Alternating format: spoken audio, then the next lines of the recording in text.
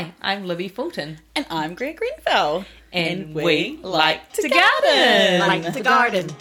We like to garden. We like to garden. We like to garden. So this week we have a very special guest, and we're really, really excited to have her and hear all about it. It's Nikki from Birch Hill Flower Farm. Hi, Nikki.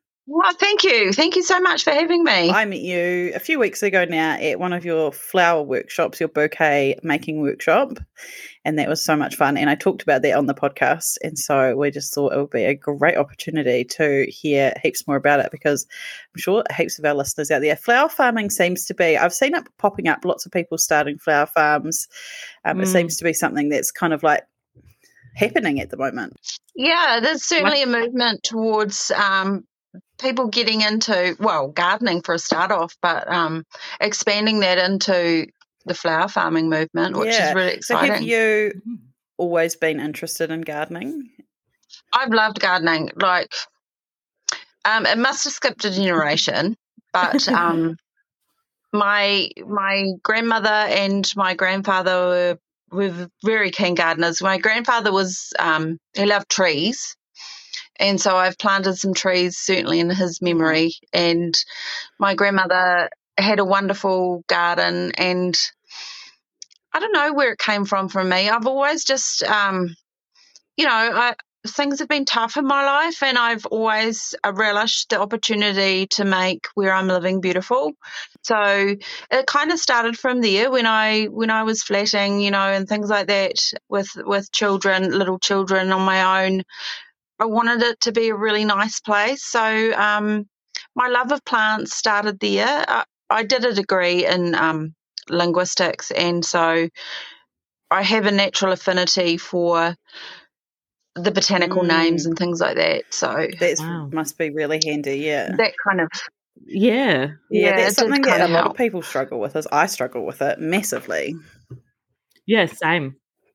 Well, I still do. As you probably know, Greer, I can walk around the flower farm and someone will ask me, what's that? And I have a momentary lapse of, oh my gosh, I can't remember that name. Hang on a minute. I'll come back to you. But I do really relish getting to know the botanical names and the common names, and knowing a little bit about where the plants thrive the best, and trying them in my own gardens. So, yeah, so my journey started absolutely from my love of gardening, but I'm also creative, and so that lent itself a lot to the flower farming aspect in terms of the bouquet making side of it, holding workshops, and planning out how my farm's going to look, and it really is painting with plants. I mean, you're looking at the whole gardening not only encapsulates like your life, but the visage of how you want to live your life too. Absolutely. Yeah, I want it to be something that totally fills me up. And I already know from this little snippet that I've had working, doing this as a sort of side hustle, that this is the direction I need to be going, so that that side of me can really be filled up. I turned 50 last year, and I just feel like I've really got to do something that fills me up, and this does. And isn't that amazing to be able to find your passion, or know already what your passion is, but then to create an action out of that? And that's just so beautiful to see, because not everybody gets that in their life. Not everybody finds that or is able to do it. And let me say, it's never too late. This is what I am finding. It's really never too late to follow your dreams and have a passion that you can explore. It's scary, but it's scary at any age, isn't it? You always think that, if I start now, I'm kind of stepping back a little bit. But the years are going to pass regardless of whether you started or not, aren't they? Yeah, that's exactly right. And hey, look, no time like the present. So I'm diving in. So good. Well done. Yeah. So when did you decide that you wanted to start the sort of cut flower sort of side with your gardening? When did you so that's a good question, because a lot of people have asked me that, and with modern technology now, and me with, I delve into stuff and I love to read and research and all sorts of things. So there's lots of avenues, but I must say Pinterest, I went down that rabbit hole and I You haven't can get come out. lost. I haven't come out and I love it. But then I found YouTube and oh my gosh. Yeah, that's interesting because with the Pinterest thing, because Jane from Secret Gardens, she said that when she was starting her own garden, she used Pinterest heaps. That was her main kind of source of inspiration and looking up plants and getting ideas. It's a great resource. I find it's just like everyone's collective favourites in one place, and then you create folders and chuck them into there and you've forever got this resource on hand. And from there, I follow a lot of farmers on YouTube from all around the world.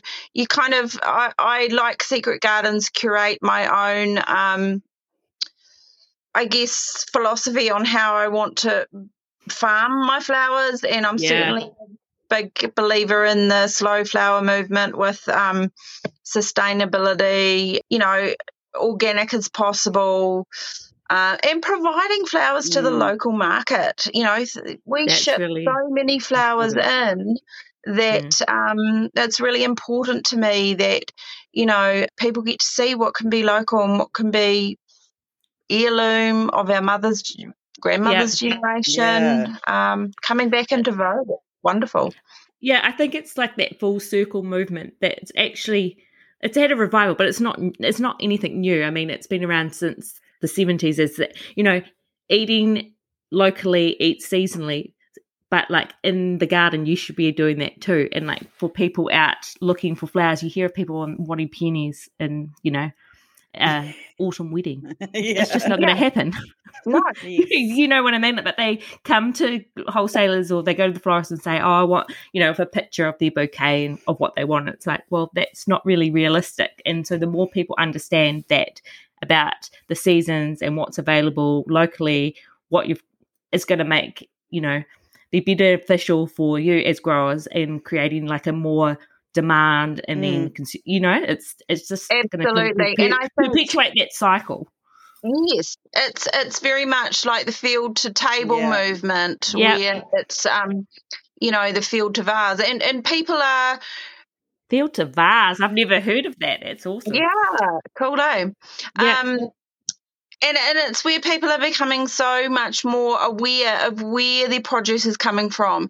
What's the first thing we do when we get a bunch of flowers? We smell them. Well, I want people to be able to get intoxicated with the smell without any feeling of, are there chemicals in this? Or, and also knowing that it's come from a local producer and it is a lot more as a consumer. It's a lot more fulfilling, I think, when you when you're spending your money and you know that you're directly helping someone in your community rather than kind of a faceless organization. Yeah, exactly. Yeah.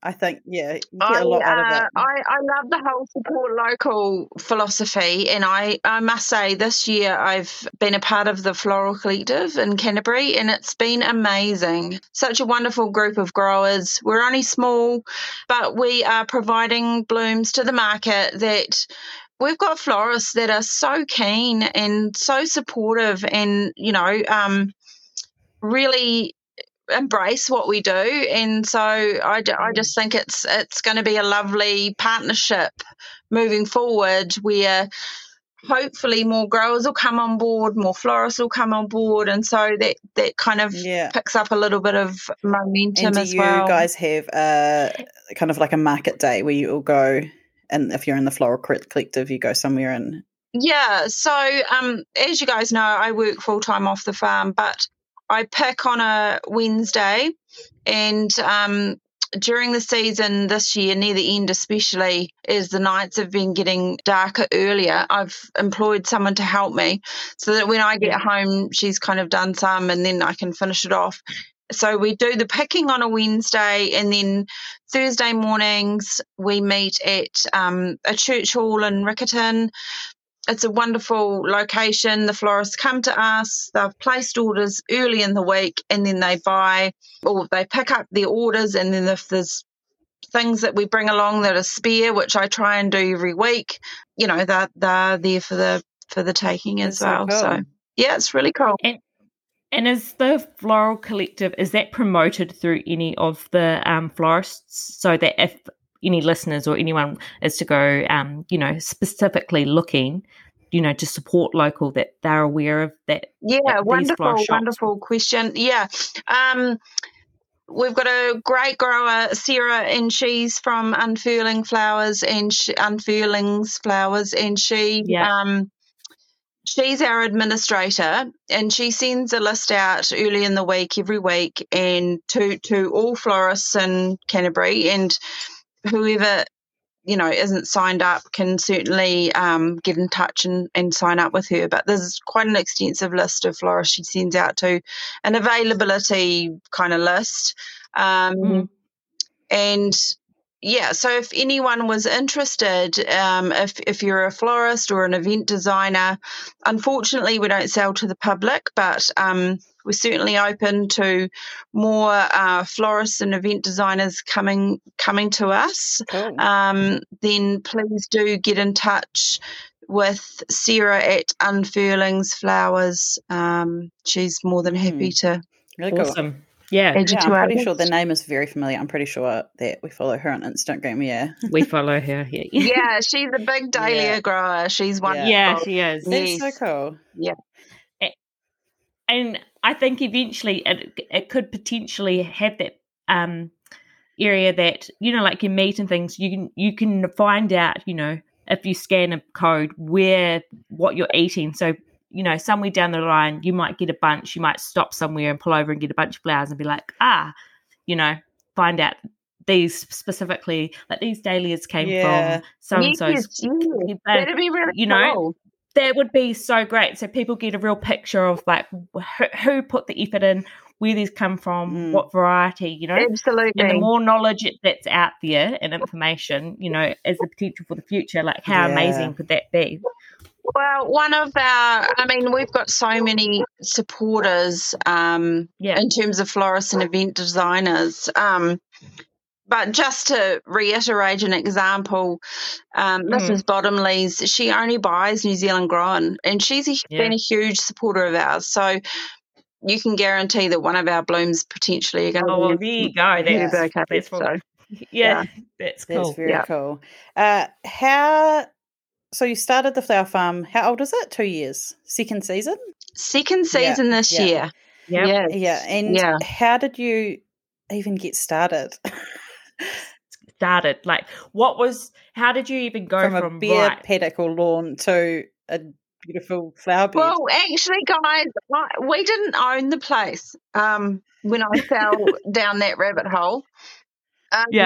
We've always talked about buying, and so we purchased in the February, but the September before I approached our landlord and said, would you mind if I, did this in paddock? And so we did 5 beds, 10 metres long.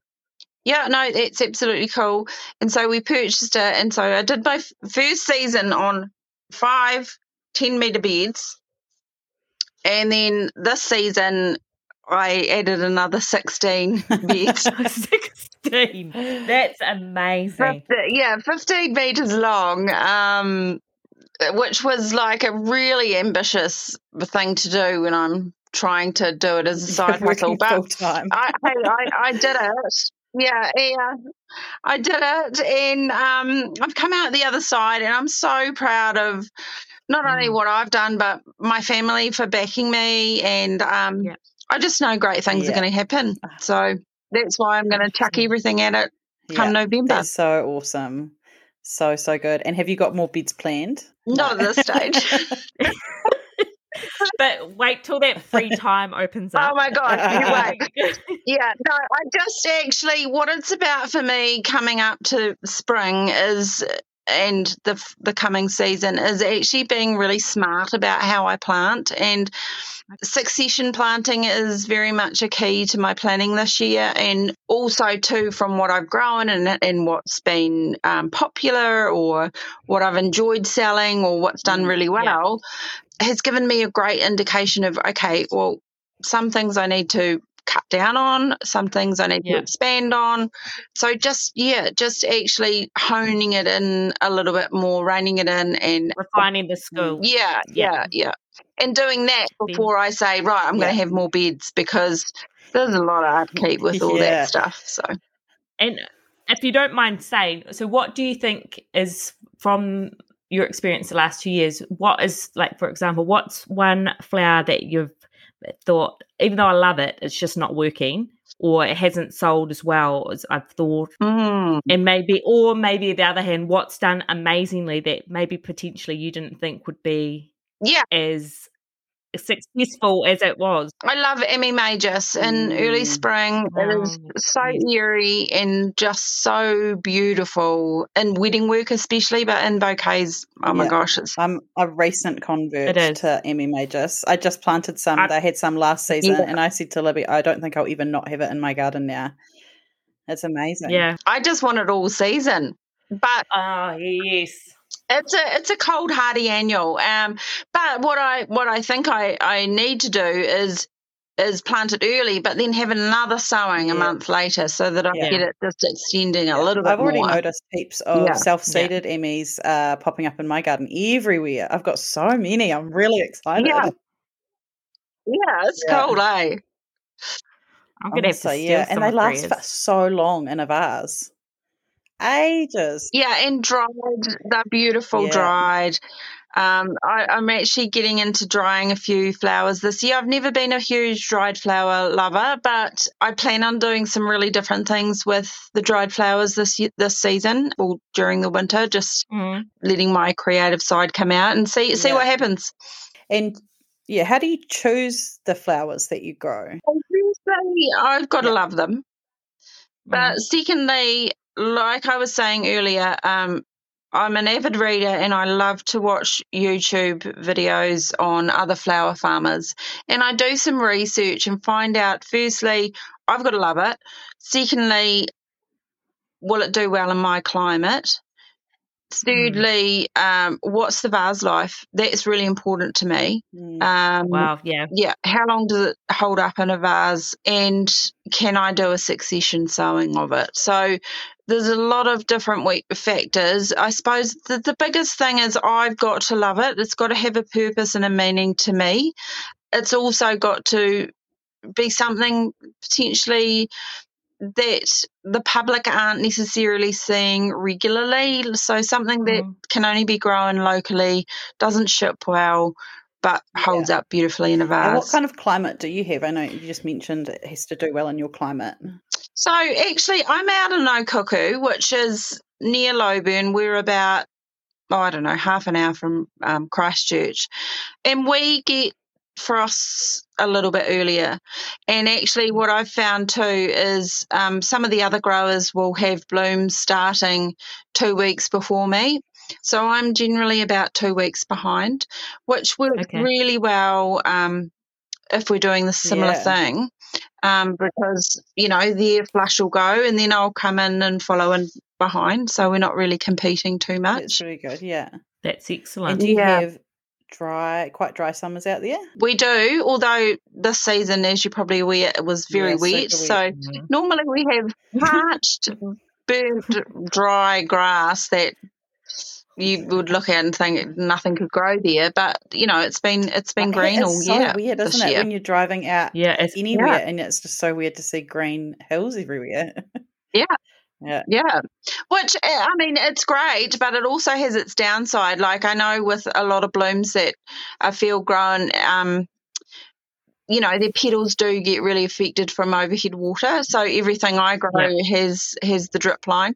So even though it's been amazing for, all sorts of gardening adventures, flower farming, we kind of don't want that overhead water as much. I really do prefer to control it as much yourself. As possible. Yeah. Mm-hmm. Yeah. And so that drip line, is that something? So when you decide you're going to start a bed, do you tarp it or put something down to kill the grass off first and then put the kind of drip lines in and then just put the seeds straight in, or do you prep the soil? So with my new 16 beds, I I actually got my brother-in-law, who's a contractor, which is so handy, to come over with his tractor and dig up the whole place.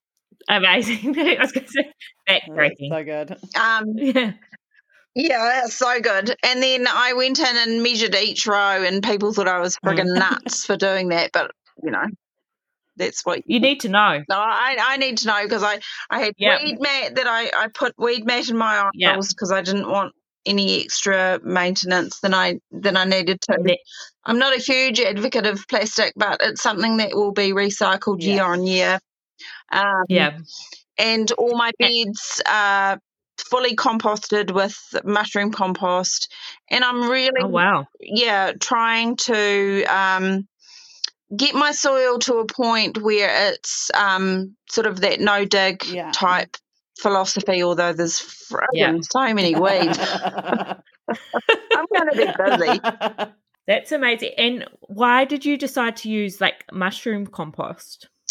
Oh, I just feel that it has all the microorganisms and biology that I need to amend my soil. Out here, I'm on really stony ground, so all the nutrients just seeps out really quickly. And I mean, the chances of residual pesticide or Roundup or whatever in mushroom compost is I think slightly less than other types of compost. So that was another reason, but it's more about the fungal and great bacteria that it'll offer my soil, really.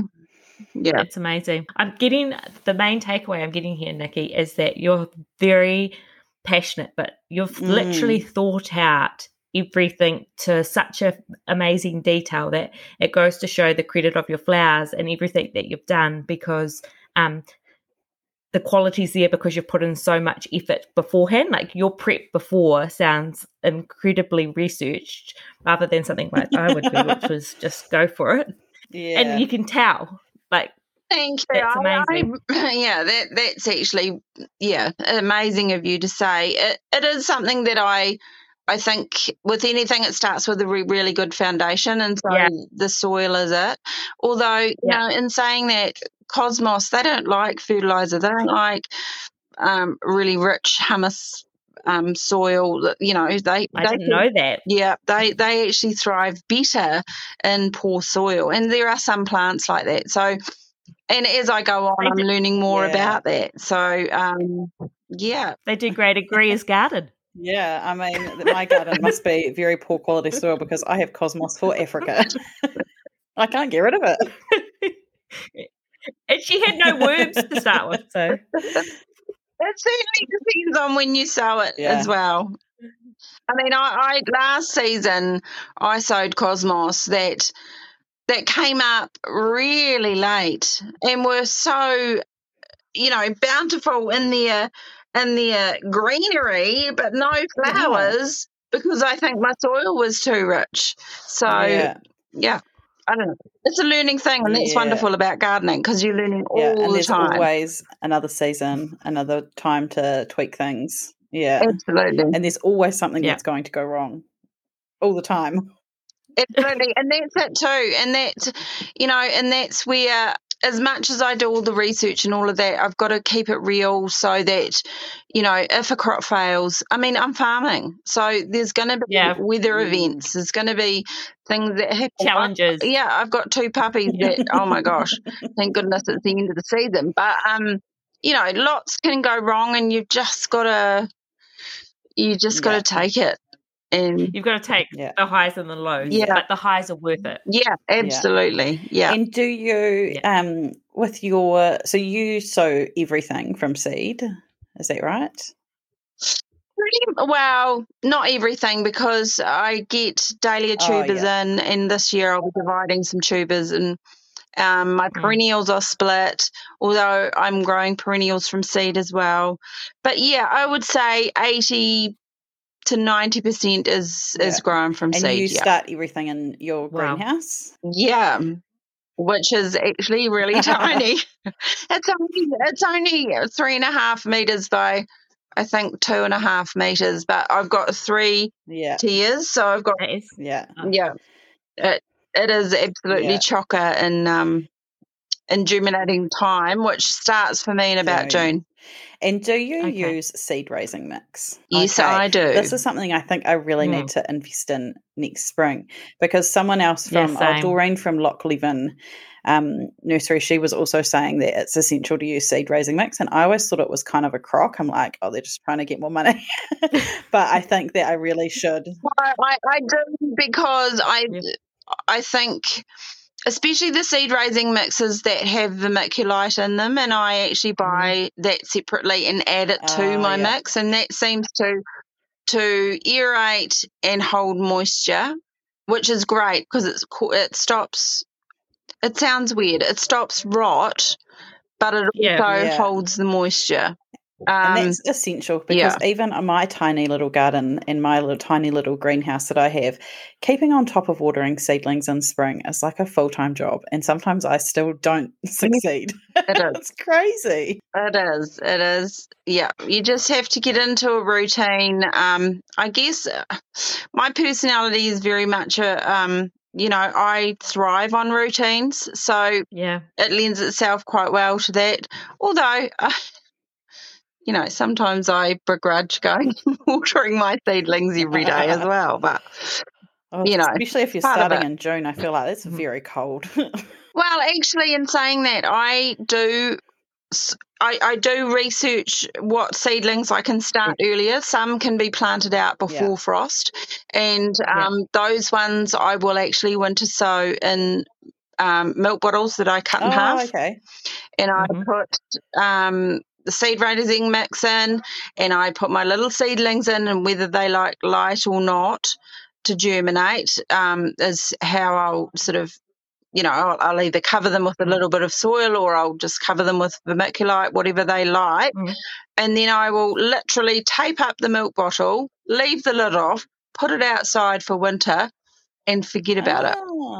And I did a lot of seedlings that way that can handle frost. They've got to be cold hardy. So the likes of your Ammi Majus, your straw flowers, some of your larkspur love cold to germinate. So they're really good to do like that too. And then you just prick them out later and bump them up into seed trays. So I would also say, you just mentioned straw flowers. So when I went to your workshop, you still had heaps of straw flowers, and they were taller than me. And I did not know that straw flowers got that tall, because mine stayed at about 20 centimetres all summer, and then it died. So I had no idea they even looked like that. Maybe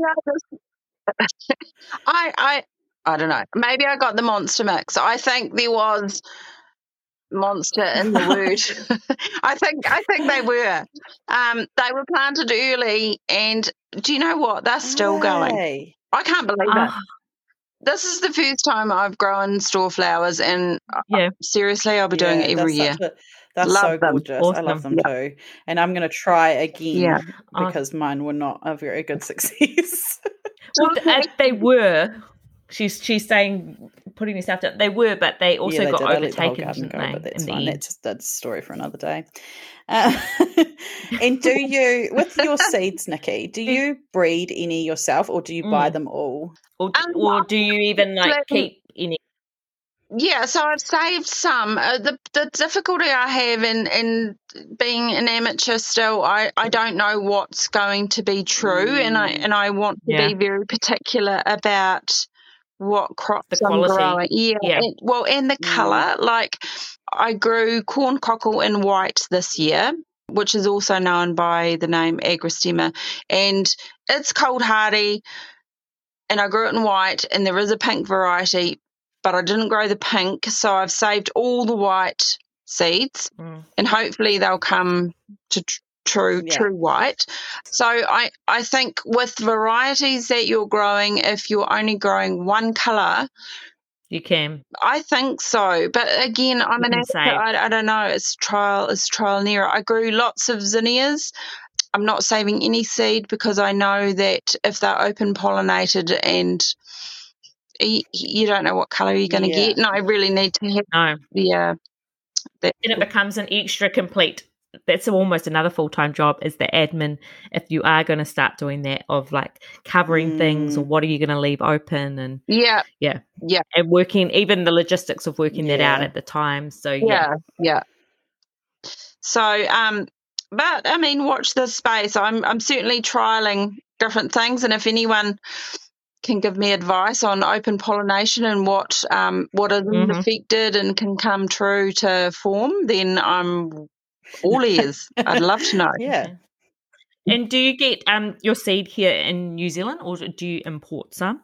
I haven't imported this season. I did when Chiltern Seeds in the UK were allowing us to import, but they've stopped that now, which is really sad because I've got some amazing things. But, you know, we've really got some great suppliers here in New Zealand too that are looking at, I think, what flower farmers are doing and what we require, and so therefore are looking a little bit outside of the box as well, and thinking about getting some different things in that we potentially can all grow and love. That's and cool. And again, once that sort of starts, it's opening up that cycle of supporting local and locally bred seed. I was just going to take it back to when you talked about succession planting. Do you have more success with some of the cold hardy, or is it later in the season? Are they sometimes harder with the heat? Do they sort of slow down, or do they prefer getting that really good start in real early spring? Right, so it really depends on the seed. So like I mentioned, corn cockle, Emmy Majus, they're cold hardy. They perform really well when the temperatures aren't too hot. I'm going to push it a wee bit and see how they do with the succession planting and how many I can get before they start to fade out. There's other plants like zinnias and amaranth, which only love the heat, so they won't do very well with the shorter days or the cooler temperatures. They only love the hot heat of summer, so they thrive. So I mean, I guess what I'm learning is there's different plants for different stages of the season, and it's just getting the most out of those and how far you can kind of push them. Push some compared to others. I think a lot of people struggle with that in general anyway, with their regular garden, is trying to work out the timing and if they need to do any succession plantings in their own garden, or, you know, they can relate to that in the veggie garden as well. It's a constant having to work with what you've got, and it's just trial and error. It is. And I guess, if we're relating it to veggie planting, I mean, as we know, lettuces do really well in spring and they do really well in autumn, and they kind of fizzle a wee bit in the summer. They don't like it really hot. Oh, my God. They hate it. I can never get over that. It's like brassicas. So it's the same principles, I guess, and it's just becoming aware of what the plant likes. When you're planning out your flower beds, do you do any companion planting with them, or do you just keep all that bed resource just for the seeds you're growing, flowers you're growing, sorry? I've done a little companion planting in my vegetable garden, but not so much in my flower beds, although one thing I'm very mindful of, if anyone is wanting to cultivate a cut flower patch in their own garden, is to not plant the same variety in that same spot the next season. I think that's really important because a lot of plants, one, don't like it, and two, they take nutrients away from the soil, so you want to plant something else that's going to benefit the soil. So rotating my crops is really important to me. So what I'm going to do this year, with my new 16 beds, I started my cool flowers, I call them, which are the cold hardy varieties, at one end, and then gradually moved down to my warmer annuals at the other. And so I'll flip it this year, and so my colder ones will start from the left-hand side rather than the right and move up that way. Yeah, that's a cool idea. That's a really great rotating. And would you ever plant anything over like winter, a quick, like, I don't know, a clover or anything to put like nitrogen or anything back into it over winter? Yeah. I've been doing a lot of reading about that, and actually in this current situation, looking at all my weeds, I wish I had. I certainly think a cover crop for what I'm doing is really beneficial. One, to add nutrients, two, to stop the weeds, and then come planting time or before, you whack them all down, and you plant directly in the soil. You don't take up the roots. The roots, actually can give the soil a lot of nutrition, and the worms are all there, and it's not going to affect any growing. So leave them there. Amazing. So that's sort of applying that sort of no dig method into your cut flower garden. Wow. Yeah. That's amazing. Cool. And do you grow anything over winter flower? Can you even, is there any like flowers over winter, really? Where we are, so we are considered, I think, about a US zone 8. So we're up there, but we don't have mild enough winters down south. I think up in the north of the North Island, they can grow some flowers year round, but unless we've got a heated hoop house, I mean, really, there is that period of dormancy. But the key thing is seeing what self-seeds and comes up, especially at this time of year. I've got honeywort coming up. I've got cornflower coming up, and they've all just self-seeded in my garden. So that to me is a key. Okay, they like the cooler environment, so that's something that will be able to take a mild frost. Yeah. And maybe extend that season out. Yeah. Cool. And you grow as well as so you've got your perennials and your annual beds, and then you also have greenery, like shrubbery, foliage kind of stuff.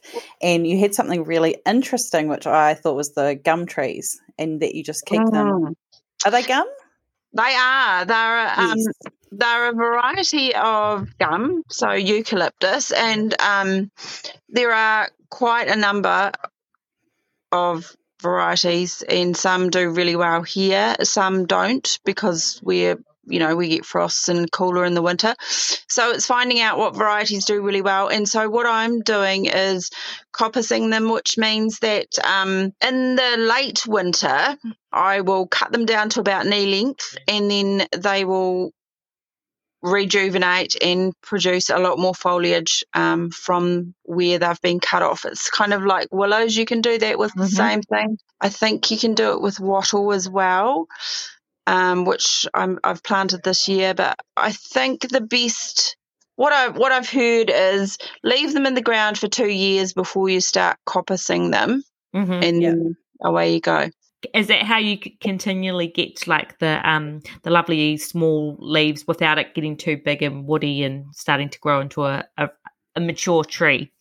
That's it. So I don't want mature trees. I want reachable stems, and I want a lot of them. So that to me seems like the best method. Yeah. And you also grow and use herbs in your arrangements, which I think is just so nice. It's so fresh. And I was trying to remember after I left what you had grown, because I remember there was it one apple mint? I really liked that one. Yeah, you talked about apple mint, Greer, when you came back. Yeah. She was glowing about reviews about it. And what were the other ones that you grow and use, the other herbs? So mint's wonderful because it's so prolific, and the two varieties that I grow are apple mint and spearmint. And I grow them till they get little flower blooms on their stems, which generally means that they're quite woody and therefore are right for cutting, because if you cut them too early, they'll wilt in the vase. So when they're woody is the best stage. That's a great tip, because I've tried using herbs in my arrangements since then and they have wilted. So that is why. Woody stems, wait till at that woody stage. So, and another fantastic herb I grow and will forever grow is Mrs. Burns lemon basil. Love it. Yes, and that had the kind of spikes of flowers on it. What was it? Spikes of flowers, and just citrusy, that lemon, beautiful lemon, with a hint of basil. It's just so fresh. It smells. And so, you're describing. in a bouquet with that spike and the freshness. I don't think you can beat it. Yes. You are a Secret Gardens garden. Mm-hmm. So listeners will know that we love Secret Gardens. We do. And so how did you've been with them since the beginning. How's that been? Right. And Have you enjoyed doing the workshops and everything? I've loved it, and I don't know, along with my flower farming journey, I love being able to impart knowledge, and I feel really humbled by the fact that I can do that. But also I love the teaching aspect and having people there wanting to uptake that information. And I mean, I'm self-taught. I'm not a florist, but I'm creative, and I've done sort of weddings over the last 3 years just on a side sort of hustle type thing before the flower farm. To be able to actually run workshops and use my own flowers, and it's so fulfilling. It's wonderful. yeah. And that's Secret really cool. Gardens is a great platform for me to be able to have people come. I don't have the administration, headaches and things like that. They're the experts in that sort of field, and beautiful website, wonderful people, and people that want to come and have a really cool experience, and I get to host it. Yeah. It's perfect. It's that's one thing that really blew me away. Well, not blew me away, but I knew that it was going to be cool and that there would be cool people there. But you're so right. Like everyone who is there at a workshop or comes on a tour, they are there because they really are interested and they really want to be there. Yeah. And they're generally just like, I can imagine everyone is just lovely because they're excited to be there and they're doing a really cool thing. Yeah. And it's just such a great, it was just a really cool group of people. I really loved it. a great way of connecting people. Yeah, absolutely. And the people that I've met and people that have come along, there's been daughters that have bought a ticket for their mother and they've come along and done it together, which is so special. And, other people that are really interested in having a cut flower patch in their own gardens, or people that just want to get out and do something different, or other people that love, cut flowers. Just the wide variety of people, but they're all passionate, and that's what I love, and so lovely. And I think as well, what is inspiring for people to come to you is seeing how that you're self-taught in your passion, but also how realistic that you can learn to do a bouquet. Like Greer's bouquet, when she showed me pictures, I was just like, it's amazing. So that's inspiring that people can learn, from someone and not feel daunted, because sometimes it is feeling daunted, like, I haven't had any training, I'm not sure, so having it realistic and open like that. And having a big group of, I think there were maybe about 8 people in my workshop, and you realise really quickly everybody has got such a unique taste. All the flowers, because there's such a variety of flowers they can choose from at Birch Hill, everybody, their buckets looked totally different. Everybody's bouquets looked totally different. And you realise like there's no wrong way to make one. It's just whatever you find beautiful, and it's really cool. I didn't know that. So that's a good tip for our listeners. So everyone got to choose a different bucket. I was just assuming everyone got no, you get an empty bucket and then you just go and you that's what I mean. I'm sorry, you get to select from whatever beds that you've got open. Wow. Nikki just let us go for it. We were just going mad.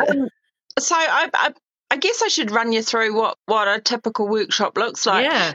So you guys you'll book in and then you'll arrive, and we've got a wee health and safety briefing that we do, and I put on some nibbles and some drinks and things, and we wait till everyone gets there. I've got a space set up under the trees, under a gazebo. There's tables all set out, a bit of music playing.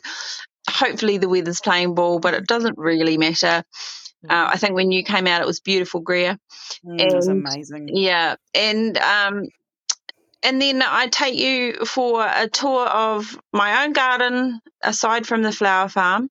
And then I take you out to the flower farm, walk you around, talk you a little bit through the history of it, and show you how to cut flowers, you know, the appropriate stem length and where to cut. And then basically I come back with either something I've prepared earlier, like a bucket of blooms I've already cut, or I cut them as I'm walking around. And I do a demonstration of how to put together a bouquet. So I've learnt the spiral method, which, you know, can sound fancy, but what it actually means is that all the blooms have room to shine. They sort of open up.